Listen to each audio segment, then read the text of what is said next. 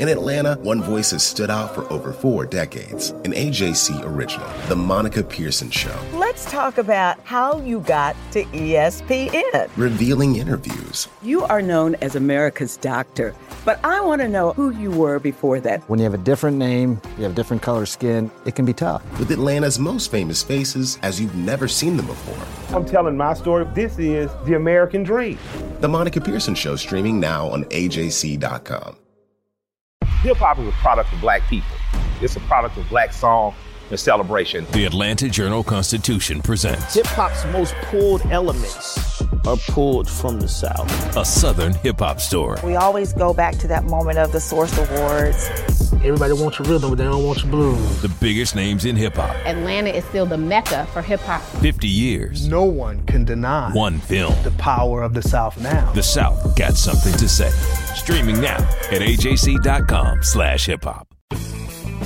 The battle lines are drawn in the fight for Buckhead. I truly believe that we will be on the ballot November 8th, 2022. Welcome to Politically Georgia from the Atlanta Journal-Constitution. I'm Greg Bluestein, your host, one of the political insiders here at the AJC. Before we begin, a quick reminder to subscribe to the podcast. And boy, do we have a packed podcast for you today. Later, our political insider columnist, Patricia Murphy, will join me with our update on the 2022 governor race and Senate race. We were both with Brian Kemp, David Perdue, Herschel Walker, Gary Black, with them all earlier this week. But first, we have a lot to dig into in the battle over Buckhead. The man leading the charge to pull away from Atlanta had a lot to say at a huge fundraiser. On the same day, Mayor Andre Dickens got a standing ovation in the Georgia House chamber. So to break down where things stand, the boys are back. Our Inside City Hall team of Will Nobles and JD Capilouto. You guys have both upgraded your audio setups. It's very impressive. Hello. This makes me What's very up? happy. Credit to our great producer, Jay. There you go. Jay Black comes through. Now, okay, let's start with you, JD. So you covered both the Pro Atlanta event fundraiser a few weeks ago and the Pro Buckhead fundraiser this week. What were the biggest differences between the two? Because I'm curious. I didn't make this week's event. So that Greg, that's a great question. I guess the main difference, the message of the first fundraiser, which was the Committee for United Atlanta, it was really to give Andre Dickens a chance and unite the city, and saying that they have a mayor that's willing to listen to them. And Mayor Dickens, who was Mayor-elect Dickens at that time, actually showed up and it was this energy of the cavalry has arrived, I believe is a quote that was said that night. Last night, it was really a more of this energy of they felt like they've been in this fight for a long time, for the past year or so. Remember, the Buckhead City Committee got started way before all of the groups trying to keep Atlanta together. And so they had a little bit more of the infrastructure already set up before the other group. And so there was a vibe last night of just being frustrated with the city and wanting to do more about crime and this message of let us vote. They really just want a vote on the ballot and a referendum on Buckhead cityhood, and a vibe that they honestly don't want to give Mayor Dickens a chance. I think one of the senators last night said, I'm good. I'm tired of broken promises from Atlanta City Hall, essentially. So really differences in tones at both events, I would say. One was a little more hopeful and let's come together. And one was, the one last night was just more frustrated with what the city's done. And I'd imagine, JD, the makeup is very different too. At the first event, we saw some corporate power brokers. We saw a lot of famous Atlanta last names. We saw the Turner family. A lot of CEOs were there. Some wanted to be quoted, some didn't. And we saw a lot of Democratic lawmakers who actually represent the city of Atlanta. From the pictures I saw, the event you went to this week, multiple state senators were there who all support Buckhead cityhood, but not a single one of them represents Buckhead or the city of Atlanta. Yep, Jeff Mullis, Senator Jeff Mullis, actually introduced himself and said, "I'm Jeff Mullis, and I'm from nowhere near here." And it kind of elicited laughs, and I think it might have been a nod at kind of the fact that. And he's not. He's from this district on the border of Tennessee. He's based in Chickamauga, so he's hundreds of miles away. Yeah. And so I don't know if that was kind of poking fun at that argument. I don't really know. But yeah, you're right. At the other event as well, there were a lot of, there were, I think, 4 city council members, local folks who represent Atlanta saying this is really what Atlanta is. Last night, it wasn't quite the same vibe. There were obviously some Buckhead residents and some business owners. It was held at a restaurant in Buckhead. So it's not like there was no one from Buckhead there. But in terms of the support from, powerful officials, it was these state officials who are not from Atlanta. And Will, this group also announced some pretty big news. They're going to put forward a super PAC, an outside group that can raise a lot of money to support lawmakers who have who've joined the cityhood effort. So they can help sponsor challengers to any of the Atlanta Democrats who oppose it. And they can also, of course, give money to lawmakers who support their cause. Yeah, this is going to be a really interesting thing to keep our eyes on. Just because, as JD mentioned earlier, a lot of the folks in the legislature who are supporting the cityhood movement, or at least the bill to give Buckhead folks the right to vote for cityhood, but by and large, they're not from Atlanta, right? They're not Atlanta residents, they're not Atlanta lawmakers. And, I was speaking to Michael Leo Owens today, who's a political scientist at Emory University, and he sort of gave Mayor Dickens props for being present at the legislature and speaking with these folks and telling them, how would you feel if I came to your neck of the woods and started trying to shake stuff up and, make changes in a place where I'm not from or I don't represent. So, and if you ask me, being visible and present is half the battle in Atlanta's fight against Buckhead cityhood. And so far, it looks like Atlanta Mayor Deacon Andre Dickens is waging a very good campaign in that regard. Let's get right to that, because I'm glad you mentioned that, because earlier Monday morning, Andre Dickens was invited to address the House by Speaker Ralston. And this was no small feat. I mean, it sounds strange, but in the parlance of state legislature, of the Georgia legislature, being asked to walk down the center aisle is a big deal, reserved for the likes of Ray Charles and governors and state Supreme Court justices and celebrities. And the fact that Speaker Ralston asked him to walk down the middle aisle, he got a standing ovation. And before Mayor Dickens spoke, the speaker related a story about one of their first real conversations. It happened shortly after, just hours really, after Andre Dickens won the mayoral election. I said, why in the world are you calling me? You should be headed toward a vacation or something. He had a million things to do. He had just won an election the night before. He said, because I want you to know how much I want to work with the House of Representatives to move this state and this city forward. And that meant a lot to me, and I appreciate your doing that.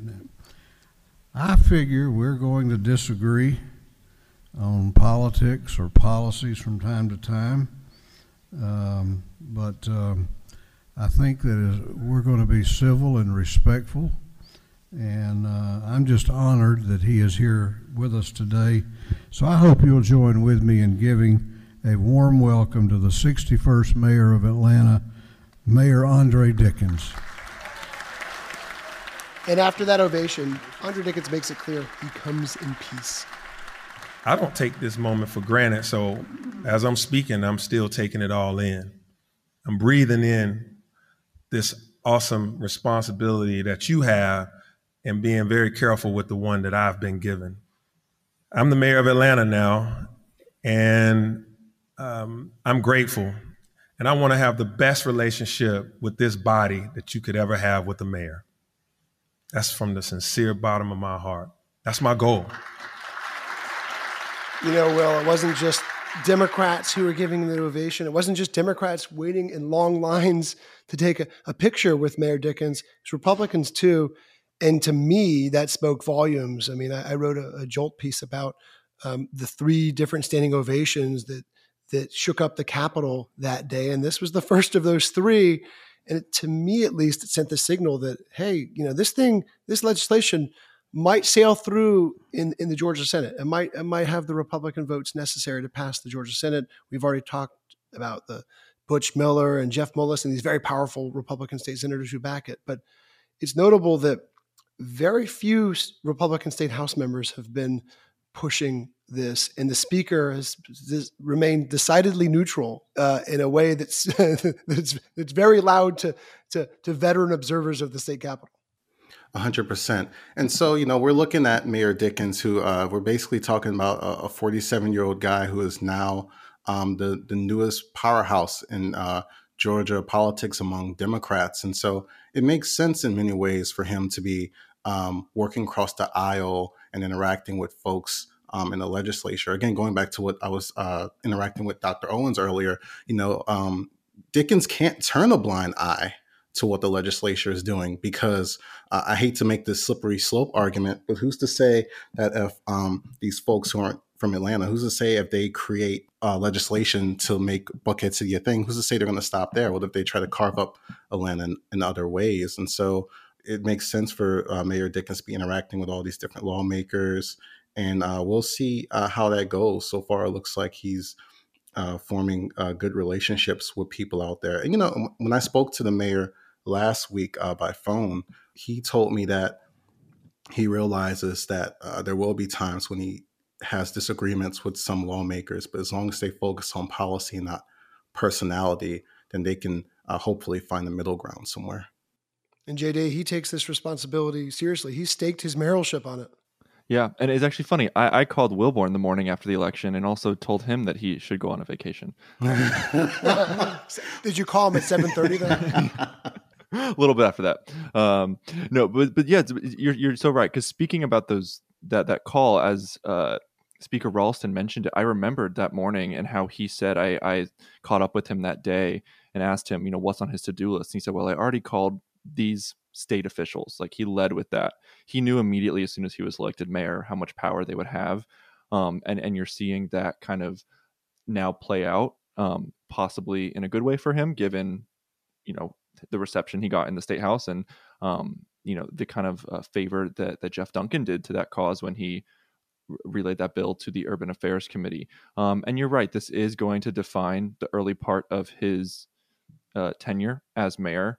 Probably it could define his entire tenure as mayor, depending on where it goes and what happens. And he's aware of that. And that's something that I get whenever he makes an appearance or talks about it. I think he spoke at the Georgia Municipal Association breakfast yesterday as well.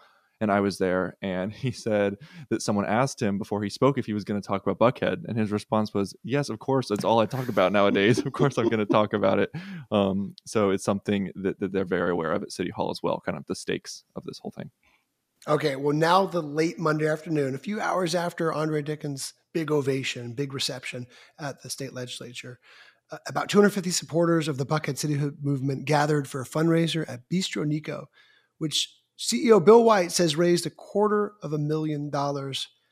This is audio that JD got, and it's the only place you're hearing it. Our plan is battle-tested, ironclad, and it can withstand the absolute BS misinformation that's coming from the city of Atlanta any day of the week. As long as you all can help us, we're going to get this thing done. And because of the courageous leadership of the senators and assemblymen and the leadership of those two houses and our governor, I truly believe that we will be on the ballot November 8th, 2022. Now, JD was rolling his microphone while Bill White announced the formation of a political action committee to raise funds for this fight. It's going to do two things. Very simple. It's going to support the intrepid elected officials who stand up to this corruption in Atlanta and give us the opportunity to simply vote. That is going to be mission number one. Mission number two is that we are going to back Buckhead City candidates for Buckhead residents. So if you're going to be in our assembly or you're going to be in our Senate serving Buckhead, we want you to be a Buckhead City candidate. So we're going to be backing Buckhead City candidates to fill those positions starting right about now. So, JD, this is how politics works.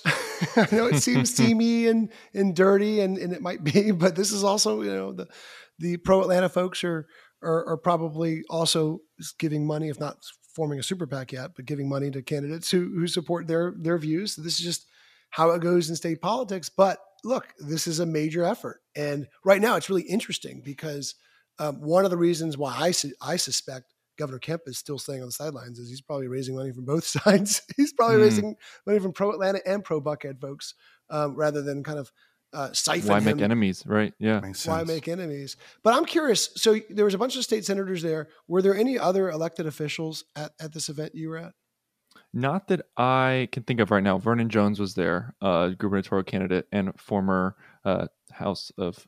former state representative. And former DeKalb's chief executive. Former DeKalb CEO, yes. But I didn't see no city council members, of course. Nothing else. No other elected officials that I can think of. And yeah, that was the big news of the night about the PAC. Now that I think about it, it's not too surprising. Given, like you said, that's how money in politics works. One thing that's interesting about that is that they will, PACs registered in Georgia have to share more about, where they're getting money from and who they're giving it to than strictly the nonprofit that's formed right now, the Buckhead City Committee. They're kind of shielded as a private nonprofit from having to disclose many details about their donors or their expenses. So as a journalist who cares about transparency, I'm personally looking forward to, kind of seeing where those donations go. And yeah, you heard in that first clip, Bill's kind of message about, their goal right now is just to get on the ballot. And, he mentioned that their plans being ironclad. I'm sure that, city officials, APS officials, other, folks who don't agree with this, plan are, would disagree with that. They say there's lots of issues, lots of unanswered questions with the plan. So I'll just mention that. But yeah, that was the general vibe is just pushing for the referendum. Now, if that was Bill White's focus, his message was also a lot about crime. We are going to get crime under control with 250 police. They will be the highest paid police officers in the state of Georgia. They will have a take-home vehicle. You will be seeing police driving to and from the barber shop, the bagel shop, the movie theater. There's not going to be any time or place to commit crime in Buckhead because you're going to be fuzzy seeing the Chevy Tahoe go by every 2 seconds with cops in it who are going to be empowered to arrest people, prosecute them, and send them to jail.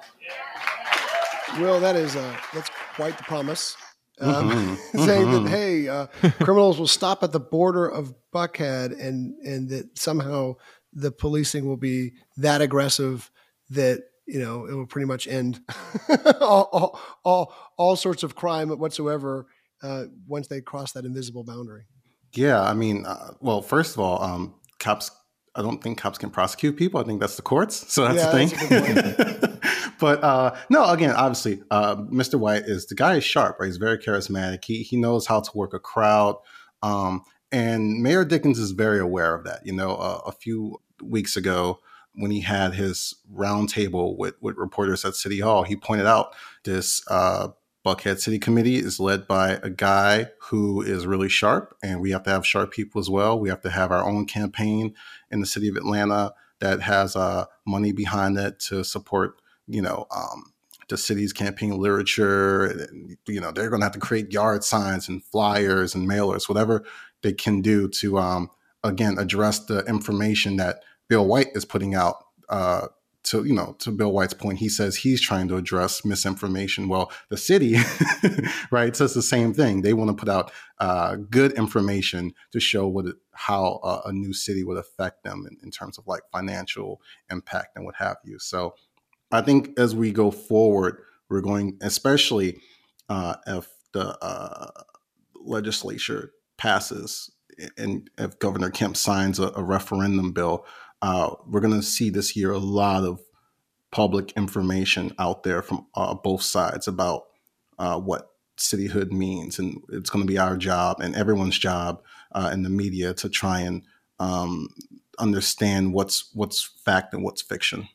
Yeah, and JD, that's exactly the sort of rhetoric about about not just combating crime, but defeating crime that's energizing some of the Republican sponsors. You mentioned this clip earlier. I just want to play it because this is State Senator Jeff Mullis, one of the most powerful Republicans in the Georgia legislature. He chairs the Rules Committee, which decides the day's calendar. It says what bills get a vote on, what bills do not get a vote on.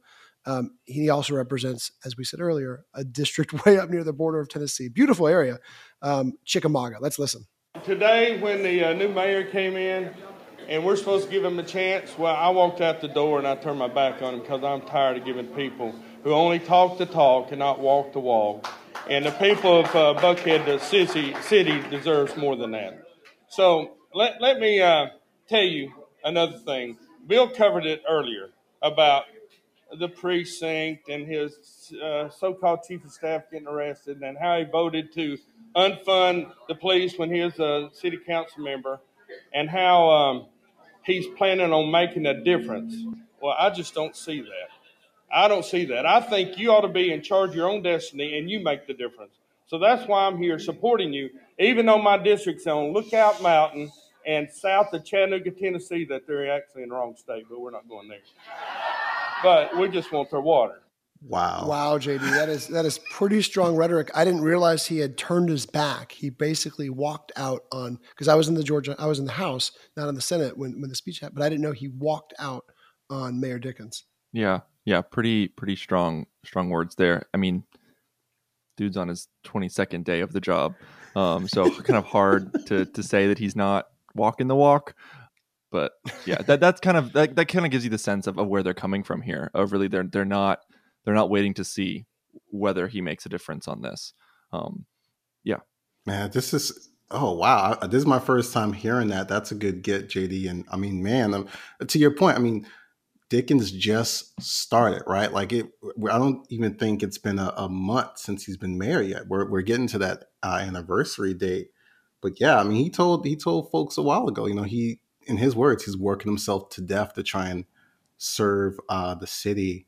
So, I mean, it's just rough with crime. It obviously crime is the main concern for everybody. And I'm personally kind of sensitive to seeing the way lawmakers are kind of politicizing what's really affecting people's like actual lives, right? Like people are dying. And so it's a sensitive subject. I don't envy any of the folks involved in trying to like make the city safer. And JD and Will, before we go, tell us what is coming up in the next Inside the City Hall newsletter from the AJC. Yeah, so we'll be breaking down the latest developments in City Hall politics. This will be a big part of it, obviously, a big week for Mayor Dickens and these comments kind of about his leadership, as well as, the challenges he's dealing with gun violence continuing. 6-month-old shot and killed yesterday kind of presents a fresh challenge for him in terms of turning this tide of violent crime around. Yeah, and to JD's point, I mean, it was really kind of surprising to me when we received the news today that just maybe less than 24 hours after this young boy was killed, Atlanta police made an arrest for the person who allegedly shot the child or shot the bullet that killed the child. So yeah, this is going to be challenging for Dickens to continue to address crime, and we are going to be paying attention to what he does to address crime as well as who he's hiring, right? He still needs to make some new hires in his administration. And as he's doing that, we want to know which folks he plans to put at the legislature to basically advocate against cityhood during the sessions. Catch the Inside City Hall newsletter every Monday morning. This is Politically Georgia from the Atlanta Journal-Constitution. Donald Trump has been indicted in Atlanta. We have so many court dockets to follow, but we haven't really seen anything yet. The Atlanta Journal-Constitution has covered every moment of this historic case. I've been writing about this investigation for 2.5 years. Our team is led by reporters Bill Rankin and Tamar Hallerman. Follow our coverage on AJC.com and listen to new in-depth episodes of the award-winning podcast, Breakdown, the Trump Indictment, only from the Atlanta Journal-Constitution. Our journalists at the Atlanta Journal-Constitution are working around the clock to keep you updated on all the developments surrounding the Trump indictment. Now the AJC is putting all of our coverage in one place with our new Trump 19 newsletter. Every Wednesday, you'll have our latest coverage and analysis on this historic case in your inbox. So sign up for free today at ajc.com/indictment newsletter. That's all one word. ajc.com/indictment newsletter. Now, as we have promised, we want Politically Georgia to be your go-to podcast during this campaign season. And right now, I'm here with political insider columnist Patricia Murphy to talk about the latest on the campaign season. Patricia, thank you so much for joining us. Hi, Greg.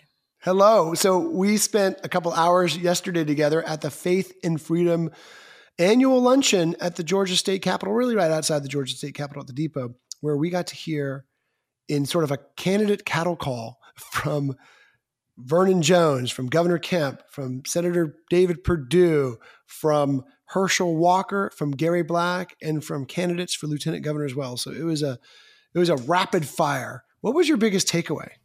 My biggest takeaway was that huge ovation that Governor Brian Kemp got when he walked up to the stage. He actually had to walk back down because he was introduced at the wrong time. So then they brought him up on the stage again.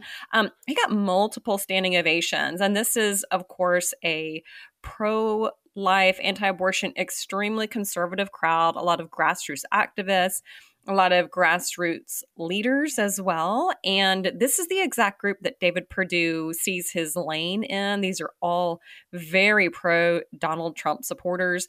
But I mean, Brian Kemp there was just no mistaking the incredible approval, appreciation, and support for him in that room. And David Perdue spoke before, and you looked at me, you're like, are we going to call that a smattering of applause? It was just sort of kind of like polite and kind of meh for David Perdue. But for Brian Kemp, it was just like hoots and hollers and just unbelievable. And so that was my big takeaway. I think we did settle on the word smattering, which is a fun word to say. But yeah, that was the best way to describe David Perdue's. And you're right. This seemed to me, I've been to many GOP events over the last year. Many events where at least some events where Governor Kemp was booed by a grassroots crowd. I didn't think this would be one where he got booed, but I also thought this was going to be more of the event where he gets polite applause, he gets respectful applause, and that's it. And that David Perdue would have more of a fit. But it was not that. It was not. And despite David Perdue bringing up his Donald Trump endorsement, despite David Perdue talking about, in his words, what an embarrassment the 2020 election was, despite him talking about how he's the only one in the Republican Party who can beat Stacey Abrams, it was a tepid reaction. And it was a reminder to me, at least, that, sometimes your assumptions in Georgia politics don't quite live up to their billing.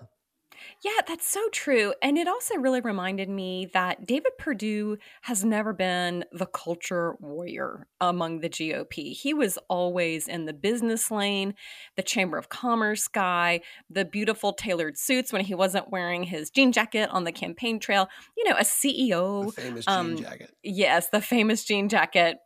And I always wonder what happens to it between campaign stops. But this was not the kind of crowd that he used to deliver for. He was always the eggs and issues. He was the Chamber of Commerce. He was just a very pro-business, anti-China. Those were always the issues we heard him talk about. So for him to hear him leaning into these culture issues just doesn't feel like a great fit, and it just didn't land with that audience. And you compare that to Brian Kemp. He went up, had a lengthy prepared speech, talked a lot about what he sees as his achievements in office, but a lot of that are culture issues and culture war issues, guns, abortion. Those are the types of things he's always leaned into. And so at this phase of the campaign in front of this group, it just felt like a very natural fit. And I think that's partially what that response was. And of course, he delivered to that crowd maybe the biggest item on their wish list in 2018, at least, which was one of the strictest bans on abortion in the nation. Of course, that got held up in the courts. But that was a major wish list for the evangelical crowd.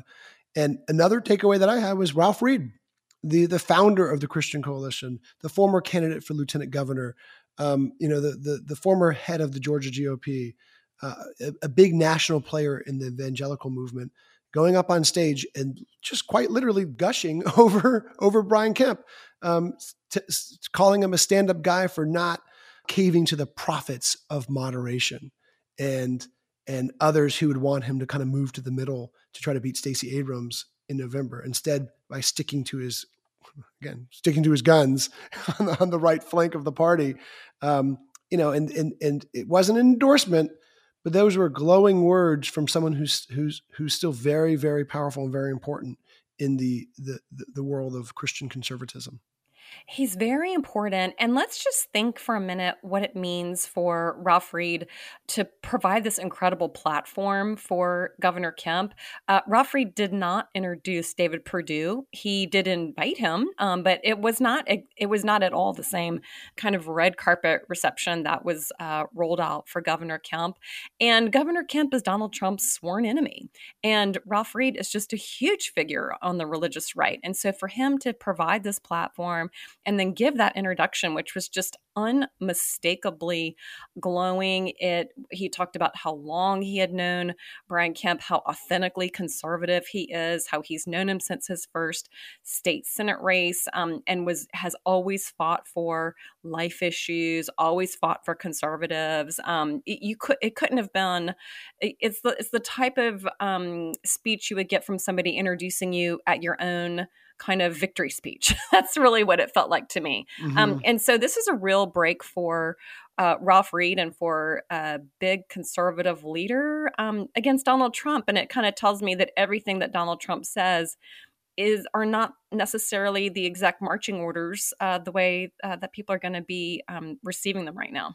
Yeah, I still kind of view this race, it's my own perspective, as a toss-up, but it would be interesting to see whether or not Trump's approval ratings, whether his influence is on the wane in Georgia.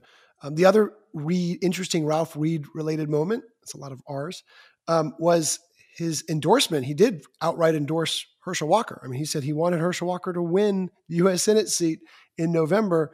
And this came a few minutes after Walker's biggest Republican rival, Gary Black, the agriculture commissioner, went up and gave a speech that was tailor-made for that crowd. He cited the Bible. He talked about his evangelical roots and his support for anti-abortion legislation and other issues that were right up that group's alley. Well, Herschel Walker was the only person only candidate on stage to kind of get this treatment. He not only did he get endorsed outright, but he also had this weird setup where they both were sitting in like giant plush chairs as they talked to each other, as Ralph Reed and Herschel Walker talked to each other about issues. And Herschel Walker's message was not exactly the same as the rest. He talked, at least some of his speech, about the need for bipartisanship, for crossing party lines. He said, an open hand is better than a closed fist. It's a line that he's been giving at various campaign events lately. So it was, we've heard that a lot. We've written about how he's trying to kind of stay above the fray and have this more conciliatory message. But to me, still in that crowd, it was not quite what I expected. It's not what I expected either, I have to be honest with you. And even the setup with the interview format with Ralph Reed, it was so different from the other candidates who had to go up and just give a traditional campaign speech. And it seemed really designed to make Herschel Walker comfortable, to provide a setting where he would do well. And I mean, listen, he did not really get into issues. He certainly did not deliver like a fiery red meat speech that you would think a candidate for Senate in a GOP primary specifically would give to this crowd. Nonetheless, there was this huge crowd of women in the back, all sort of elbowing each other to get video of him giving his speech. I mean, they actually didn't seem to even care what he was saying. They just were so excited to see him. And so I will be so fascinated to see how this translates to a primary. He got a huge ovation. People, they're sort of like crackling with excitement. They're like, oh my gosh, Herschel Walker's here. Here's Herschel Walker. Herschel Walker's on stage. People were just craning their necks to see him. And I want to see how that manifests itself during this campaign. Right now, he is just miles ahead of the other candidates in fundraising. The early polls had him, especially with his name ID, just light years ahead of the other three. But the other three are real solid candidates. They have backgrounds and experience and stories to tell, and conservative values to share with the GOP audiences that will listen to them. And so that's a dynamic that I'm going to be really watching carefully over time. It's not the longest primary season in the world. It's coming up in May. So we'll see how much those other three can make the use of their time. And the other three are the subjects of your next column. And let's start with Gary Black, because of all the other Republican Senate candidates, he's the one with the highest name recognition. He's the one with proven electoral experience. He's won statewide several times. And he's also the one who's been sharpest when it comes to Herschel Walker. He didn't throw any barbs Herschel Walker's way at the Faith and Freedom Coalition luncheon, but in interviews and on the radio, he certainly has. Here's Gary Black on the John Fredericks radio show just the other day. Our party's alive. They see the difference in someone who's delivered, someone with experience, someone who's earned their trust, and the difference in a wind-up toy. I'm gonna be the senator that's gonna put the team together to serve Georgia, and I can tell you right now, Georgians are not interested at all in having, voting for a staff that has to get up every morning and put their senator together. Ooh, harsh words. I mean, he said a lot of other harsh things in the past too. He said basically that Herschel Walker's past disqualifies him. So he feels like he's got a chance at winning this race if he can just eke into that runoff and make it a head-to-head battle. He's got a lot of endorsements, including from the likes of former Governor Nathan Deal. He's trailing in the money department, but that's not unexpected. And he's probably trailing by a long shot in the name recognition department. But he feels like he's the authentic conservative in this race and the proven vote getter. Yeah, it really feels like a three-way race for that number 2 spot. And can the three of them amongst themselves keep Herschel Walker under 50%? I mean, that's always the strategy for anybody who's coming in second, who's not leading in a race. You always want to get into the runoff. But, crazy things can happen in a runoff. And that's absolutely the strategy for all three of these guys.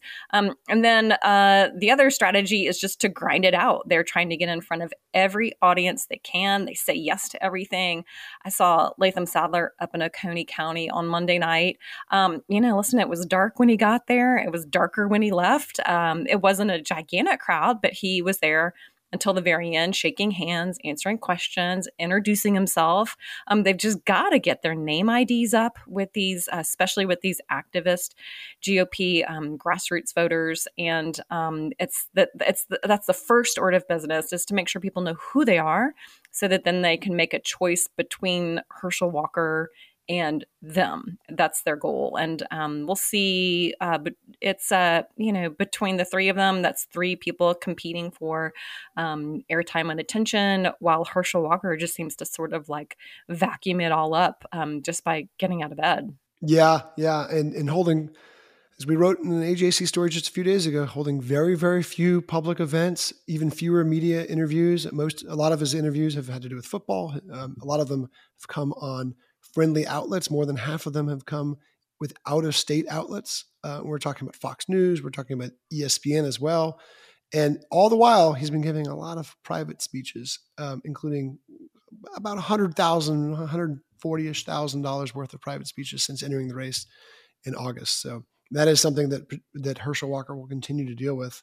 And that is a story that we'll be continuing to follow as the next few months unfold. Before we go, though, we want to tell you about some of the offerings from the Atlanta Journal-Constitution podcast network. The Hawks are undefeated. They're 4-0 since our beat reporter Sarah Spencer debuted her new podcast, The Hawks Report. And I'm actually paying attention to them again, too, even though I'm still on the Georgia and Braves highs. Now it's one of the top basketball podcasts in the country. Yes, you heard that right. Sarah Spencer's podcast is one of the top basketball podcasts in the country. And I've heard, this is serious, number 2 in all of UK. So, Jay, that's right? Well, it was for a day, but yes, there is some. Take your win. It is international. I think we're now on in 20 countries with the Hawks Report. Wow, that's unreal, and that's for a podcast that just started 2 weeks ago. So catch the second episode this week with play-by-play man Bob Rathbun, who's seen it all. Also in sports, coming up later this week, Doug Robertson breaks down Atlanta United's first friendly on Southern Fried Soccer. Our Falcons writer, D. Orlando Ledbetter, D-Led, starts his draft prep on the Bowtie Chronicles. And on Access Atlanta, catch a candid conversation with blues musician Tinsley Ellis. Patricia, Jay, thank you so much, as always, for joining us. Jay, for the hard work behind the scenes producing this podcast. I invite you all to continue to listen, share, review, give us feedback. We love hearing from you about what topics 5 stars. 5 stars is good. And 5 stars is always good. And thank you for listening, and we will see you Friday.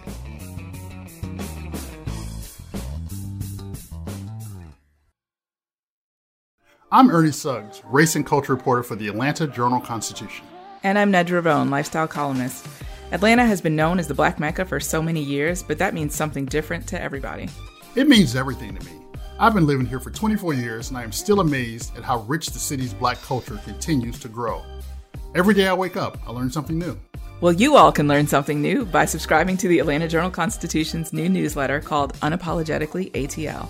It's all about the people, the events, and the entertainment happening in Metro Atlanta that Black people might want to know about. Like historically Black colleges and universities, Atlanta's thriving art scene, and the city's growing neighborhoods. Wherever you live, we want to hear from you. We want to hear what issues are important to you.